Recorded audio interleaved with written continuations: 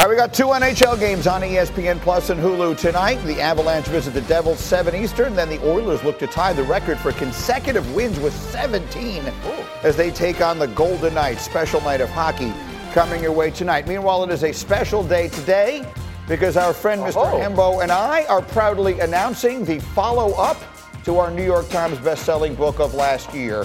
Our new book is called Got Your Answers, and it is available as of today for pre-order. It will actually be available in September.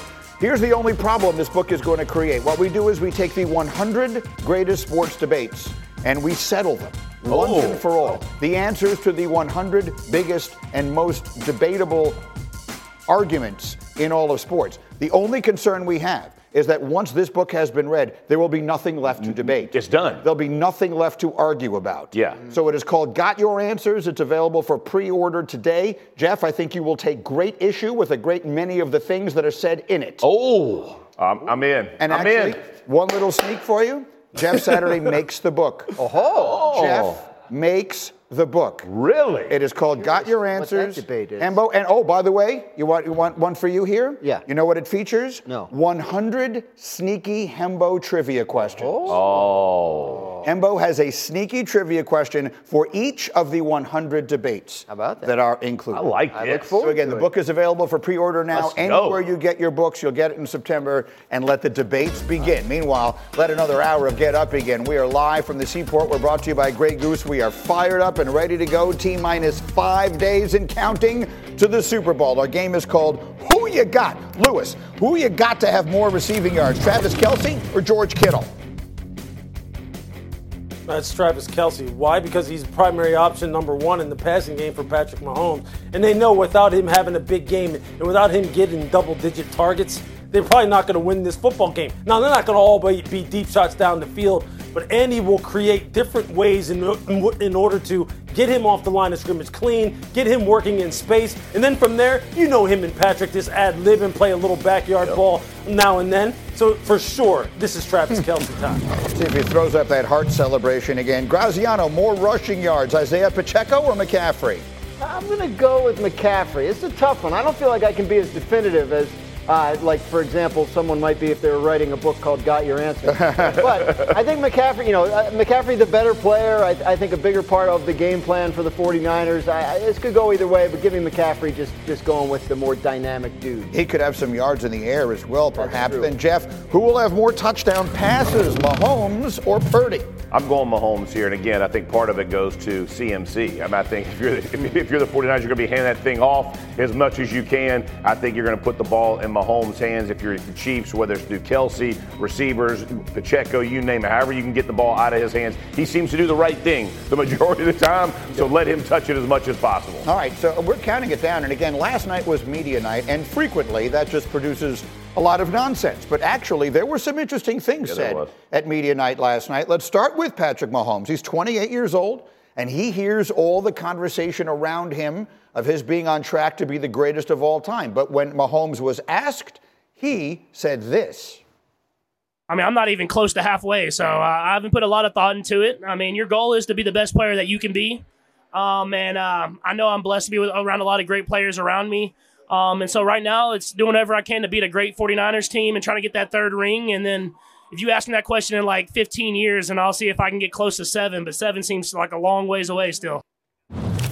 So there were two things that jumped out at me about that. The first of them is that he just essentially suggested he plans to play 15 more years, which is great news for all the rest of us. Having a good time. The other is, Jeff, and you were around this, you were at Super Bowl media days and all that. If you were to have written out what would be the perfect answer to that question for Patrick Mahomes to give, that would have been it. 100%. But when doesn't he give the perfect answer? I mean, that's the reality, right? Is this guy, if you're a teammate of his and you hear the way he answers just about every question, you go, that's my dude. I want to go play for him. I want to go win with him. He's the type of leader I want to be around because he turns everything back on himself. He lessens the pressure for those around him, and you just appreciate it. And here's the great part about it.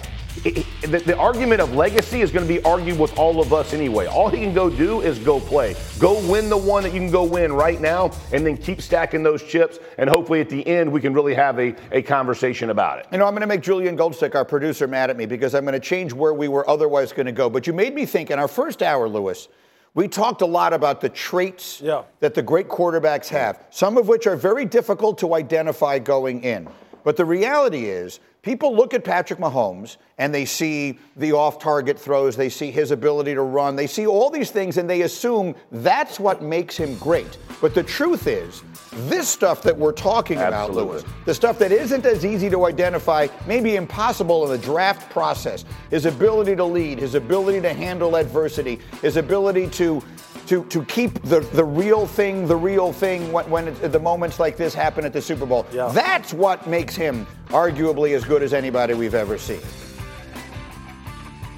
There's no question about it. It's that subjective part of the equation, of the analysis, that quite honestly, look, front offices wrestle with every single year, trying to find out about the authentic individual. Who is he really? Who is he really when I'm not watching him? Who is he really when he's already achieved some measure of success? Will he continue to kind of work like he's a day oneer, like he just is walking in the building? And I'll tell you this, Brett Veach, the general manager of the Chiefs, who I've known for a long time, he is a great friend, He went to bat for Patrick Mahomes. He told Andy Reid, not only is this guy special in terms of the things that he can do throwing the football, but this is the kind of guy we want in our organization to sit behind Alex Smith, learn how to become a professional in terms of what the week looks like, how to prepare and whatnot, so he can from a self-managerial standpoint get his process in place. But he has it all. He really believed that Patrick Mahomes had not only the on-the-field ability, but the right kind of wiring. And that's what it's always about with these guys. That's what always separates the special ones from the ones who are good, from the ones who are average, from the ones who are backups, from the ones who can only get on training camp rosters. A lot of times, it's here. It's here. If you want uncommon success, Jeff knows it requires uncommon sacrifice. That's right. Patrick is willing to make the uncommon sacrifices, even though he's going to make $500 million, which is still a bargain. Still a bargain.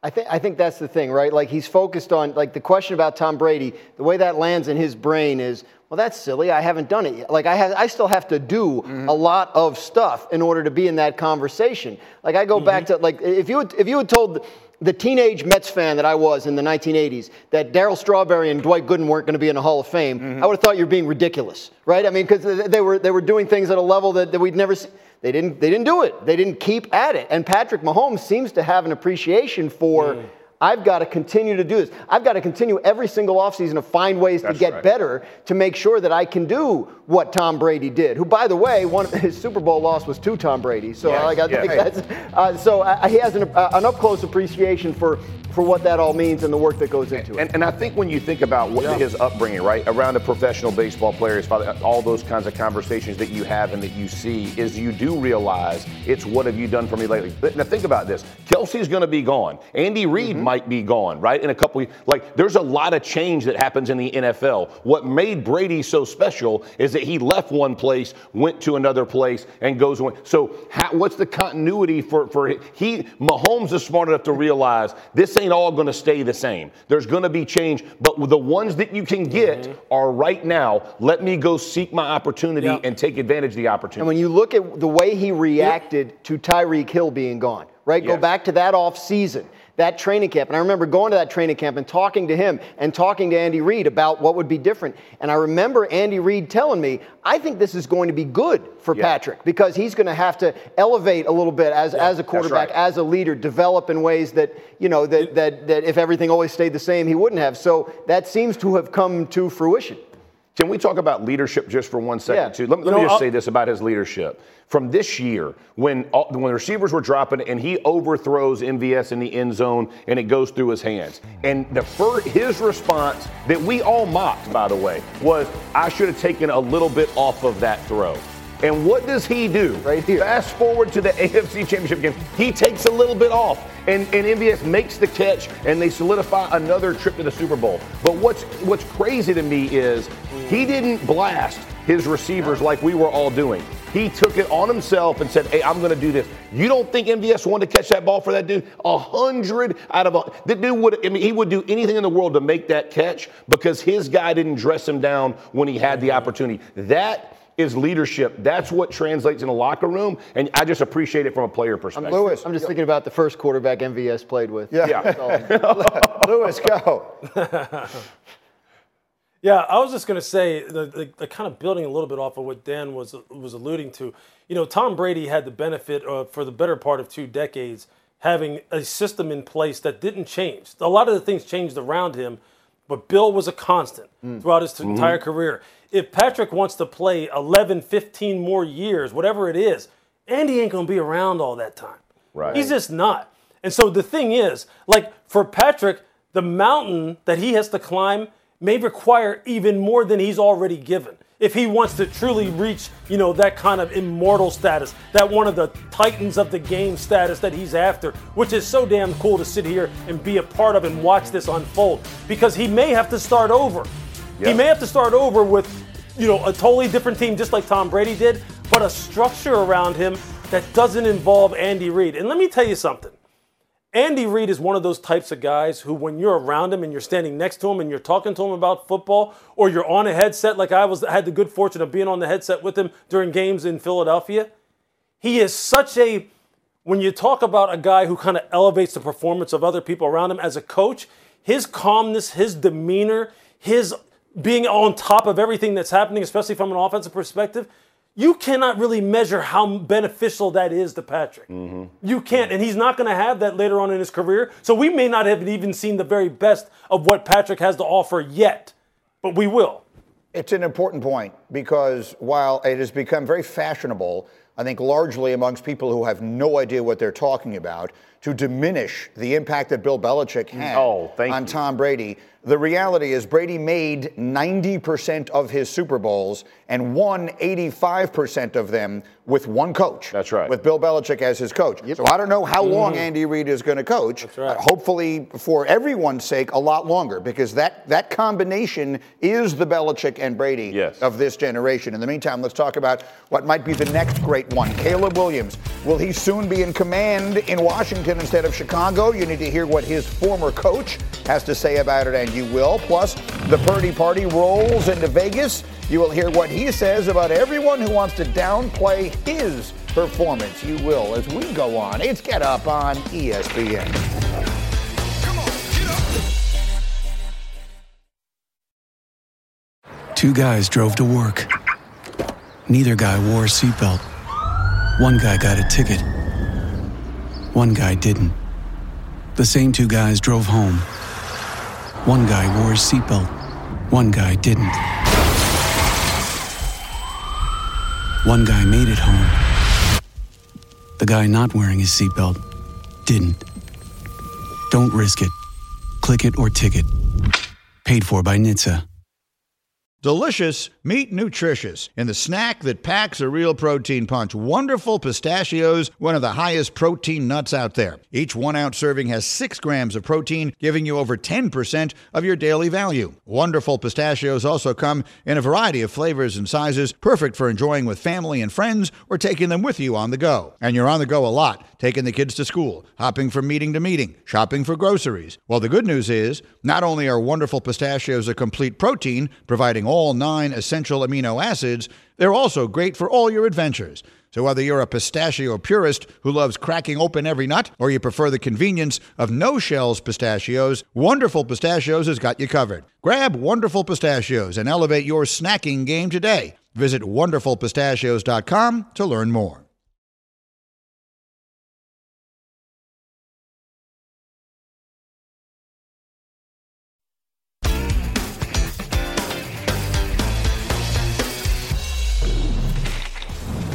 Back on Get Up, time for DraftKings Sportsbook predictions, brought to you by DraftKings. Another game of more or less, and it's Graziano, it's Travis Kelce. Will he have more or fewer than 69.5 receiving yards? I got to go with more. We've been talking about it. He's the number one option for them in the passing game. I think, the Niners present some challenges because the strength of their defense is that linebacker group, but we've seen them get him open on screen. I think he'll go over this number. Yeah, Lewis, let's talk about his quarterback. Patrick Mahomes, more or less 261.5 passing yards. Yeah, I think he'll go over that. I think historically, Patrick Mahomes has chewed up San Francisco through the air in the 2 games, I believe, during the regular season that he has played against them. He has been someone who has really been able to hit them in the deep part of the field. I think the cornerback position, will be a position where he'll try and get after outside, opposite Travarius Ward, and he will really try to make sure that he exploits this football team outside the numbers with some of his unique throwing ability. I think you will see him have a big game. And then, Jeff, his counterpart is Brock Purdy. More or less, here's a number, 12.5 rushing yards. I'm going more here. I think he's gonna have to extend drives with his legs. And you saw it happen in Green Bay. You see it happen in Detroit last week or 2 weeks ago. It's going to be important for them. And part of the reason is extending drives keeps Patrick Mahomes off the field. And that's going to be just as vital because you just heard explosive plays that both Graz and Lewis are saying are going to happen. Man, you better keep that thing in your hand as much as possible, and those first downs can sometimes be as important as any other play in football. Look, that play we were just showing you was the biggest play of the game. Absolutely. That was the single biggest play of the game that led them to this Super Bowl. But despite, as you well know, taking these 49ers to the Super Bowl, the label of being a system quarterback still sticks to Brock Purdy, but to him, he likes it. I laugh and sort of joke around with it, but more than anything, it's sort of a compliment just in terms of you get to go into a system and you play within the system really well because there's not a lot of quarterbacks that can, people can say what they want, but at the end of the day, man, I think it comes down to winning. And if you can do your job well in the system and win, I think you're doing it well. So, Lewis, I want to start with you on this. We spoke about Brock Purdy earlier, and it's fascinating that a person who strikes me as the least polarizing human being in the world has become such a polarizing figure in the sport. But putting that to the side for a moment, the question on the screen, I think, is an interesting one. The success of Brock Purdy, will it change the way teams evaluate quarterbacks leading into the draft? No, it won't, because like I said, the draft is an exercise in risk management, and it's risky to take a guy like Brock Purdy too high in the event that he doesn't work out. Your rear end's going to be on the line. You're probably going to get fired because people are going to go, well, why'd you take him up there in the first place? Because the chances of him failing, given what his physical traits were much greater than, say, a guy like Justin Herbert, right? Given everything that Brock Purdy has done in his career right now, this season in particular, right? He had one of the best seasons that we have seen in recent memory in all meaningful metrics this year. I would venture to say if we had a call in, if you opened up the phone lines and asked anyone from people who are working in the league to people who are just walking outside there on the street at Pier 17, and you said, who would you rather have, Justin Herbert or Brock Purdy? They'd be like, Justin Herbert. Justin Herbert. Why is that? Because he's 6'5", he can throw the football a mile. Have you seen how good he looks? Have you seen like all of his upside? He just needs more upside. That's what they would. But you would sit there and you go, but what about Brock's efficiency? What about Brock's tight window throws? What about Brock's timing and accuracy? And what about Brock's scramble ability that he showed? Yeah, but have you seen Justin Herbert? Have you seen how good he looks? And you know what? And I'm not disparaging Justin Herbert because he's a fantastic player who's probably going to go off this year. He's probably going to absolutely go off with Coach Harbaugh.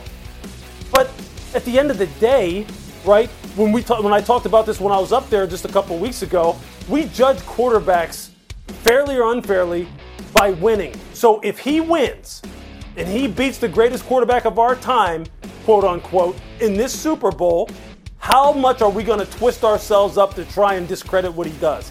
Or are we going to just say, hey, you know what? It's about efficiency and it's about winning football games. I think I know where that conversation is going to go, and it's unfortunate. There's a couple of different pieces to this that I think are interesting. So one of them is, to the point Lewis just made, the way I've always phrased it is, general managers and I think coaches in the NFL too, with a lot of decisions they make in games, they always make the decision, or frequently make the decision that will be easier to explain if it fails.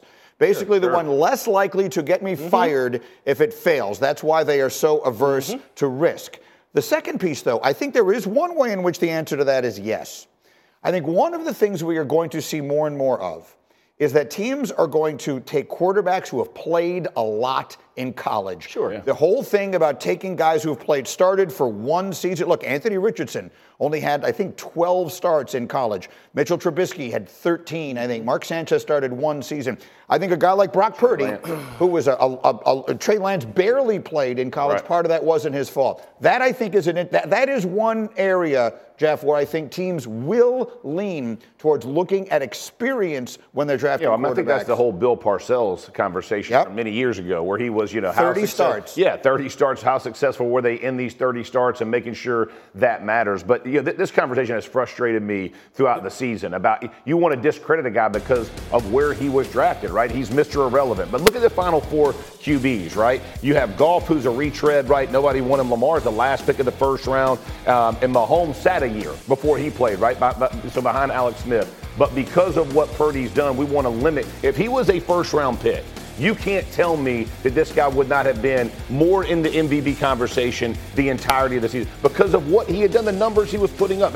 Oh, well, watch the tape. Okay, watch the tape. Watch the tape of every quarterback. Do you get the benefits sometimes? But at the end of the day, all the guy has done was put the 49ers in positions to win. And if you look at Shanahan's offense, Shanahan's offense makes everybody look good. Okay, well, let's take this. They were over when they were down by 7 or more in the fourth quarter. He puts a drive together against Green Bay and wins it. They're down to Detroit by 17 or whatever it was. He brings this team back and gets the win. He's doing things in the offense that no one else has done. So why can't we give credit to the kid and go, he's freaking balled this season, and it doesn't have to be a legacy dictator, but he puts these together and you put them in a different conversation. Yeah, we can give him all that credit. But to this question, right, about will it change the way teams evaluate quarterbacks in the draft? No, because you don't have to take a player with Brock Purdy's intangibles and his physical profile in the first round. You don't have to because you can get him in the later rounds. Now, it may be that this underlines for teams the importance of, hey, make sure you get a guy in the 4th, 5th, 6th round just in case, right? But teams are already doing that. You already see on day 3, you see quarterbacks go in those rounds, and that's in fact what happened with Purdy. But yeah, I think it's the ultimate example of look, the 49ers went all in to draft Trey Lance number 3, and it didn't work out. But fortunately for them, they covered their bases with a very late round pick that turned out to be better, I think, than they or anybody else could have possibly expected. So it may just underline the importance of cover your bases in the later rounds and don't underrate college football experience and its value. But I do not think, as to Lewis's point, it is not going to make a guy that looks like Brock Purdy go ahead of a guy that looks like Justin Herbert. Quick final word, Lewis, go. You know what, though? Here's the thing, and I wish we had more time to talk about this, and that is like last year's debate, right, between C.J. Stroud and Bryce Young. All right? Yeah. Because C.J. Stroud, I saw them both play. I saw them both throw up close and personal. And from a body type perspective, C.J. Stroud looked like the prototype NFL quarterback. Bryce Young did not. But still, you had most people arguing me down saying, how could you say that C.J. Stroud is better than Bryce Young? Because then the goalpost was moved over here. Well, you know what? C.J. had all those weapons at Ohio State. I said, but wait a minute. I thought he looks the part. He looks much more the part than Bryce Young, but he had all those weapons and Ohio State quarterbacks that are no good. It's an interesting discussion, man. I have to leave it at that for the moment. Obviously, this is something we can talk about right up until April. In the meantime, DraftKings Sportsbook's an official sports betting partner of the NFL, and for Super Bowl 58, new customers can bet $5 and win $200 in bonus bets instantly. Download the app. Use the code GETUP when you sign up. DraftKings Sportsbook, the crown is yours. Coming up, why the presumptive number one has more control over his future than you think.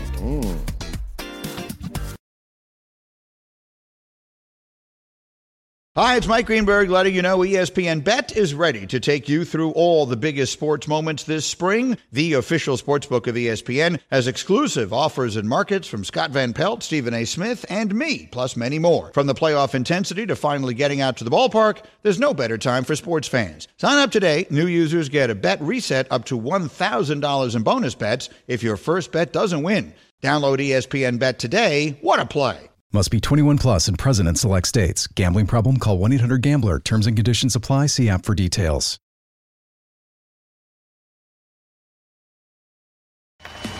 Bottom of the hour on Get Up. Before we go any farther, Eli Manning, get us going. Here we go. Are you ready? Are you ready? Go ahead, Ephesians. I'm Eli Manning. I'm nice. Tom Brady's the GOAT. Sight, I beat him twice. Hold me back. Hold me back. Hold me back. Not once, twice. All right, you got it. My favorite part of that, and Chris Canty joins us, and we wanted to show him that because you played with Eli. Absolutely. Hold Me Back is incredibly funny. And so, I mean, we were talking about this earlier. Ready? Did you know he was this funny when Yes. he played? Yes. Everybody in the locker room knew this funny, but especially the Brady's the offensive GOAT. lineman because he's closest to those guys. But everybody knew that Eli Manning had that side of him. He's very buttoned up in front of the cameras, post-game interviews, public appearances. But he's got that prankster side of him. That is who Easy is. Yeah, that's the Manning brothers in general. Just realize whether it's Peyton, whether it's Coop, who's the funniest of all of them, or the baby Eli. Eli get away with anything. Yeah, anything he wants to do. That dude's been breaking the rules his whole life and loves it. They have a good time for sure. Like it's dry, right? Like he'd be in front of a group of us talking, doing an interview, and he'd just throw one little thing in, and he'd kind of look to the side, see if anybody picked it up. Yeah, right? it's the deadpan variety, Yeah, right? yeah, exactly. Yeah. Exactly. Good for Eli. Keep making us laugh. I like it. In the meantime, our nation's capital is our next stop. Yesterday, Dan Quinn was introduced as the head coach of the Commanders. And, of course, joining him on his staff will be Cliff Kingsbury, who will be the offensive coordinator. It's a hire that raised, among others, the antenna of our Adam Schefter, who tweeted the following about Kingsbury. Let the speculation begin. Cliff Kingsbury coached Caleb Williams last season. Williams was a standout quarterback at Gonzaga High School in Washington, D.C. The Commanders currently hold the number 2 overall pick and are in striking distance of the number 1 pick that belongs to Chicago. So Shefty is connecting dots. Others might look at this. This was Caleb Williams himself posting his congratulations. Plausible deniability. He's his dog, but he is wearing a Washington Commanders shirt as opposed to a USC shirt. And then there was USC's coach Lincoln Riley yesterday with McAfee saying teams are reaching out to him. We've talked to quite a few already. I think, people see the talent on the field. I think they're wanting to know about the guy, in the meeting room. They're wanting to know about the guy in the locker room, the type of leader he is. It would be awesome to see him reunite with Cliff, certainly in Washington, but we know there's a lot of things out of control and a lot of things that'll transpire between now and then. All right, so there's a lot of pieces to this, and we've been talking about it, Lewis, with excellent insight earlier this morning into the evaluations and everything else. But at the end of the day, Chris, here's my question. If you're Caleb Williams, knowing what we know right this minute, and he probably knows other things, is he better off going to Chicago or Washington?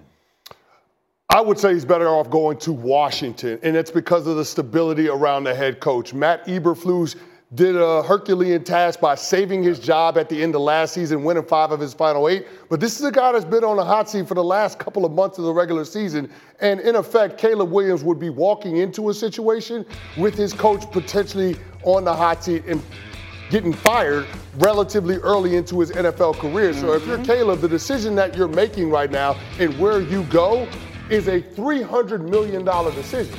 That's what's at stake. Not when we're talking about just the rookie contract, but the second contract. If you prove that you can play over the first 3 years of your contract, then they're going to give you that kind of deal. That's what we're seeing from starting quarterbacks. They're making upwards of $50 million a year. So if you're Caleb Williams, those are the stakes. Why would you not put yourself in a situation where you have more stability around the head coaching spot, where you've got familiarity with the offensive coordinator because he was your quarterback coach? And oh, by the way, there is some proof of concept with Cliff Kingsbury because he coached Patrick Mahomes, Kyler Murray, and Baker Mayfield. So it just feels like when you connect all of the dots, Washington would be a much more comfortable situation for Caleb as opposed to Chicago. I'm 100% with you. By the way, the Bears have had 2 number 1 pick quarterbacks in the last few years that had lame duck coaches that they got fired after their rookie seasons. So the history is there of the Bears getting this wrong, and here they are getting it wrong again. So now let's go to a world, and it's important to point out,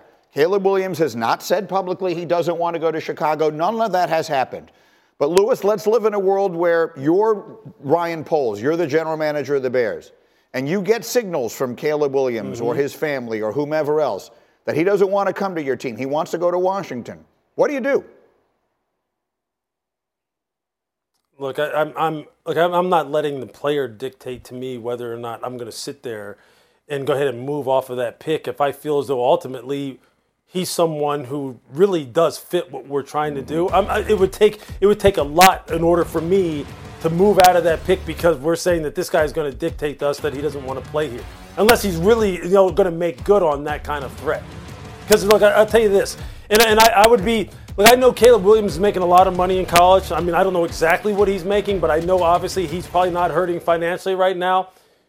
But I'd have a hard time believing that he would be willing to go ahead and sit out and not play an entire year of football because he simply thought that Chicago was not a place that would really suit him in terms of what his career aspirations were. So if I'm Ryan Poles, I'm playing on one of those long games of staring you down going, you really want to do that? You really want to sit out? You really think you're going to force me off of this pick right now in a time where I don't want to, and we think that you are good for us? That would be one of those things, man. And look, I caution people to say, hey, look, he's just going to dictate what the Bears do. He is not dictating what the Bears do. Ryan Poles and the Chicago Bears organization will dictate where Caleb Williams goes.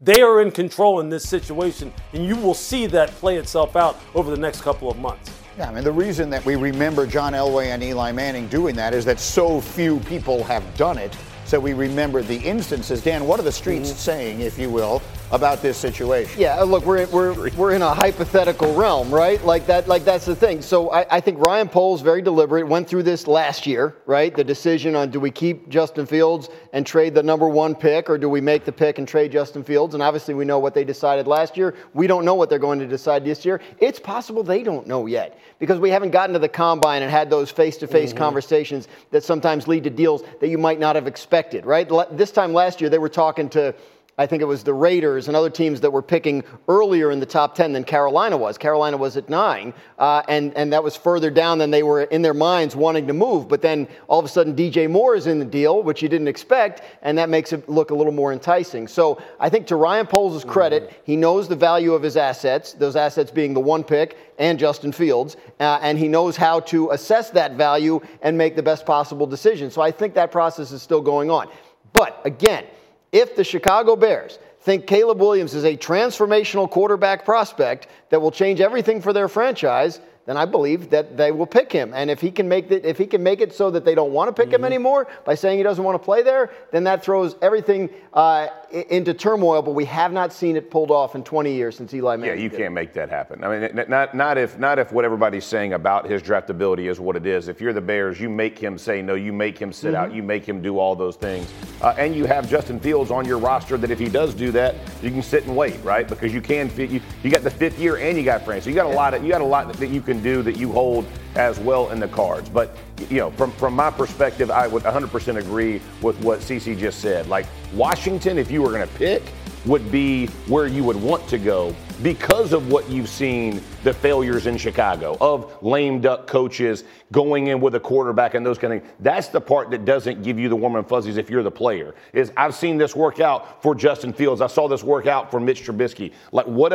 am I going to be another one of those names? Because they go away pretty quick. As loud as they come in the league, they go out really quickly. That's a scary place to be. I'm just telling you, from a player, because like you said, it's $300 million. That ain't where you want to be. You don't want to go out like that. Yeah, you don't want to be caught up in this cycle of dysfunction that has been the Chicago Bears. The Cade McNowns and the Mitch Trubiskys and the Justin Fields.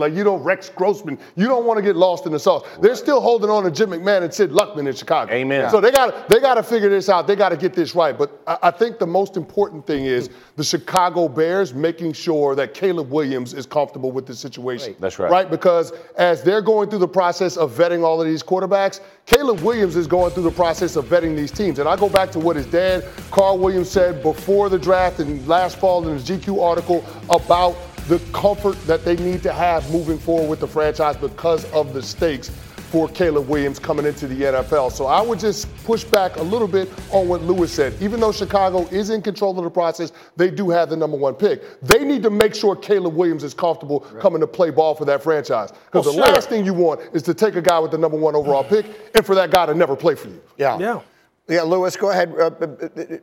What do you think? No doubt.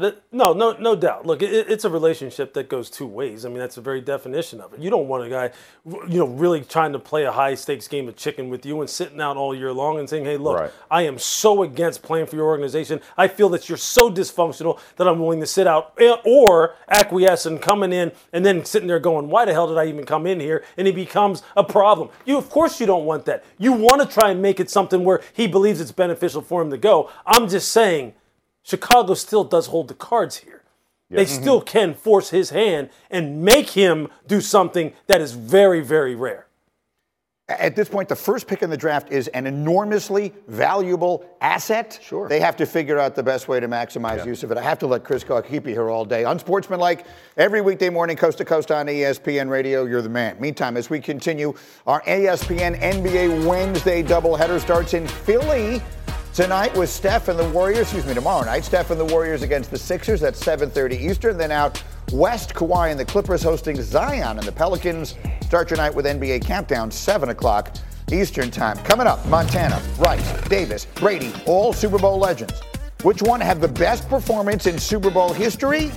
The definitive answer in the green list is coming up next. And speaking of definitive answers, here we go, Graziano. These 49ers would become the 7th Super Bowl champion that had a 1,000-yard rusher and 2 1,000-yard receivers. What was the first team with that? The answer's next. Super Bowl question. Giveaway. Giveaway, Himbo.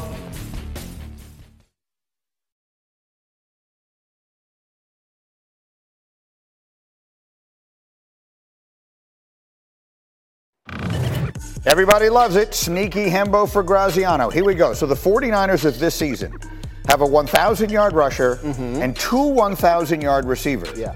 If they win, they would be the 7th Super Bowl champion to have that configuration of players. Which was the first? We need the team and the year. That number 7 is throwing me off because I can't believe it's that many, right? So I know a team that did it a long time ago, and I don't know if they're the first, but they might be, so that's going to be my guess. The 1989 49ers with Roger Craig and John Taylor and Jerry Rice definitely did this, and they won the Super Bowl, which was Super Bowl 24, I think, at that point. Well, except 89 is here. My guess. 89 49ers.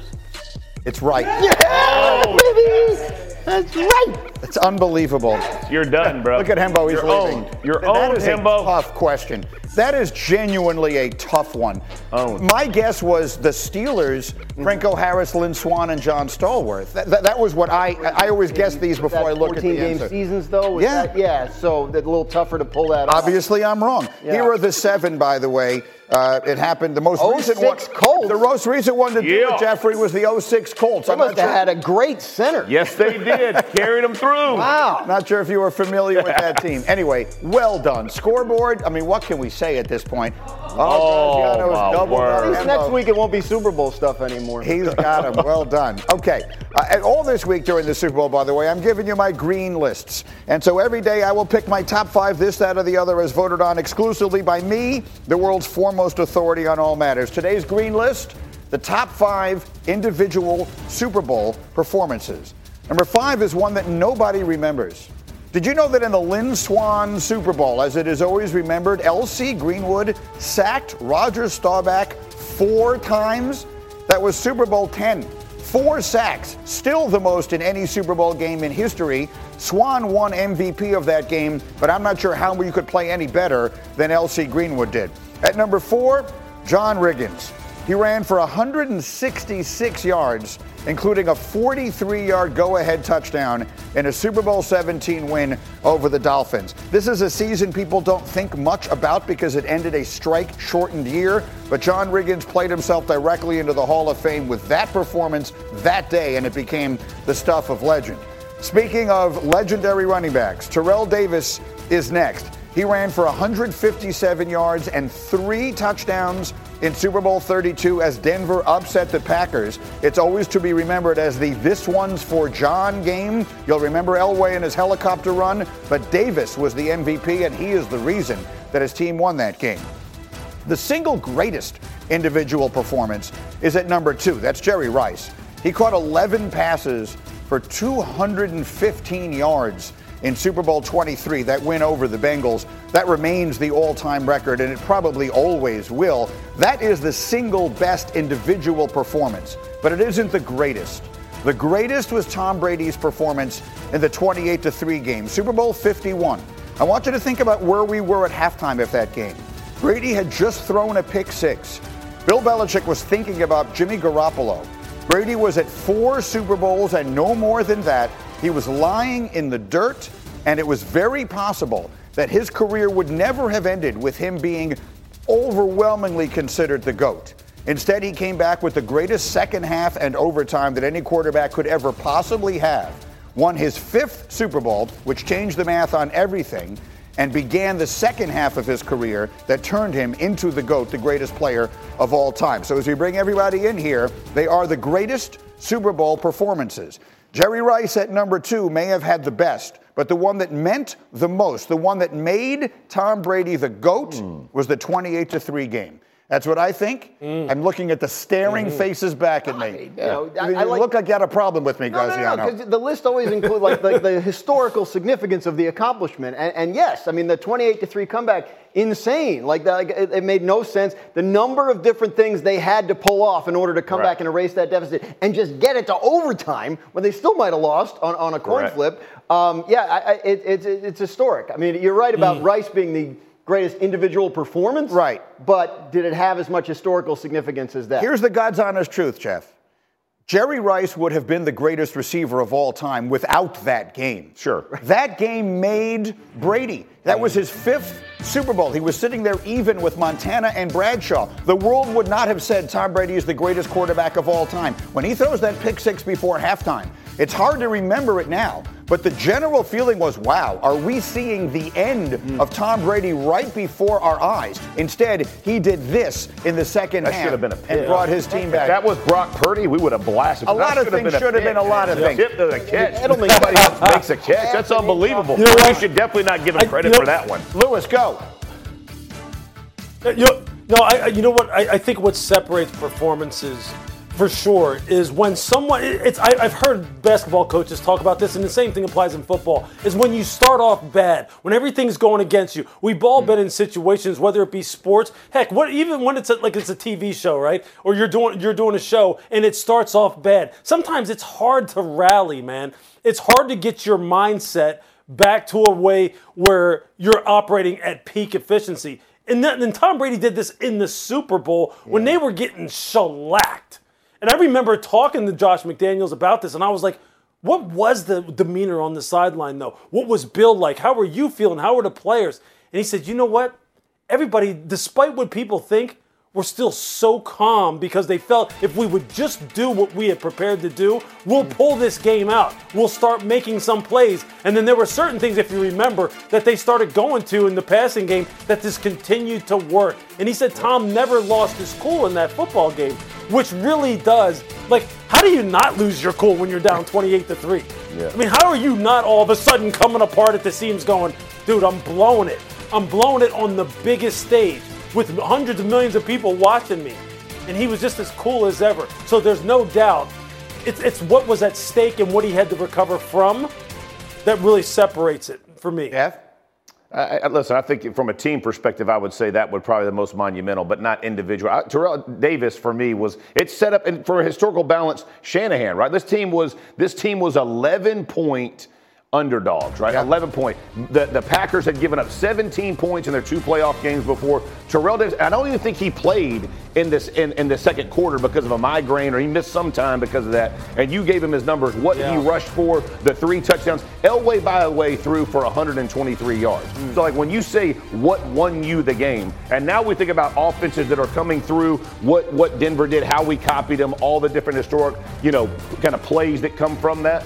that was as good as it gets. And coming from a running back to dominate the way he did, that was just absolutely incredible. I just think Lewis's point is the one that wins this, because Tom Brady's role in making sure they were able to come back and win that game. Like, not just his performance on the field, but everything about being Tom Brady in that moment and keeping everybody cool and believing they could. I just don't think y'all love some movies. The drama that you guys put on that that game was a movie. Here's the reality. It is just like if this. I love it because of all the balls that shouldn't have gone their way, what their offense shouldn't have done for Atlanta, all those. But we're gonna all give it to Tom Brady and what he did to elevate everybody. Did he catch it or did Edelman catch it? That game was a movie, you would have laughed it off. If that game was a movie, do you know what it would be called? It would be called The Night Tom Brady Became the GOAT. That's what it would be called, because that's what it was. History has to be written after the fact, and that is the history. That going into that game, Tom Brady was not the GOAT yet. At halftime, his career looked like it might be over. You were writing off his career. He's the greatest player of all time. A lot of people were. He was old at that time. Or we thought he was old at that time. Oh, we knew he was more until he was 45. Go back and look it up. You can read about it in a book that's coming out later this year called Got Your Answers. First Take is coming up next. What's a better story, Mahomes winning his third or Purdy winning his first? Plus, can the Lakers make another post-trade deadline run? First Take, top of the hour.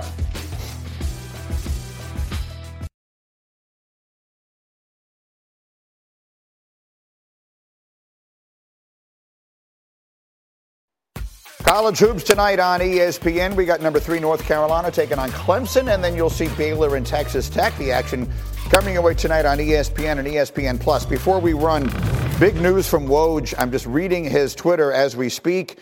Joel Embiid underwent a left meniscus procedure today. He will be reevaluated in approximately 4 weeks. How that recovery goes will be paramount, but there continues to be a belief the door isn't closed on his return. We'll see. That conversation continues on First Take now.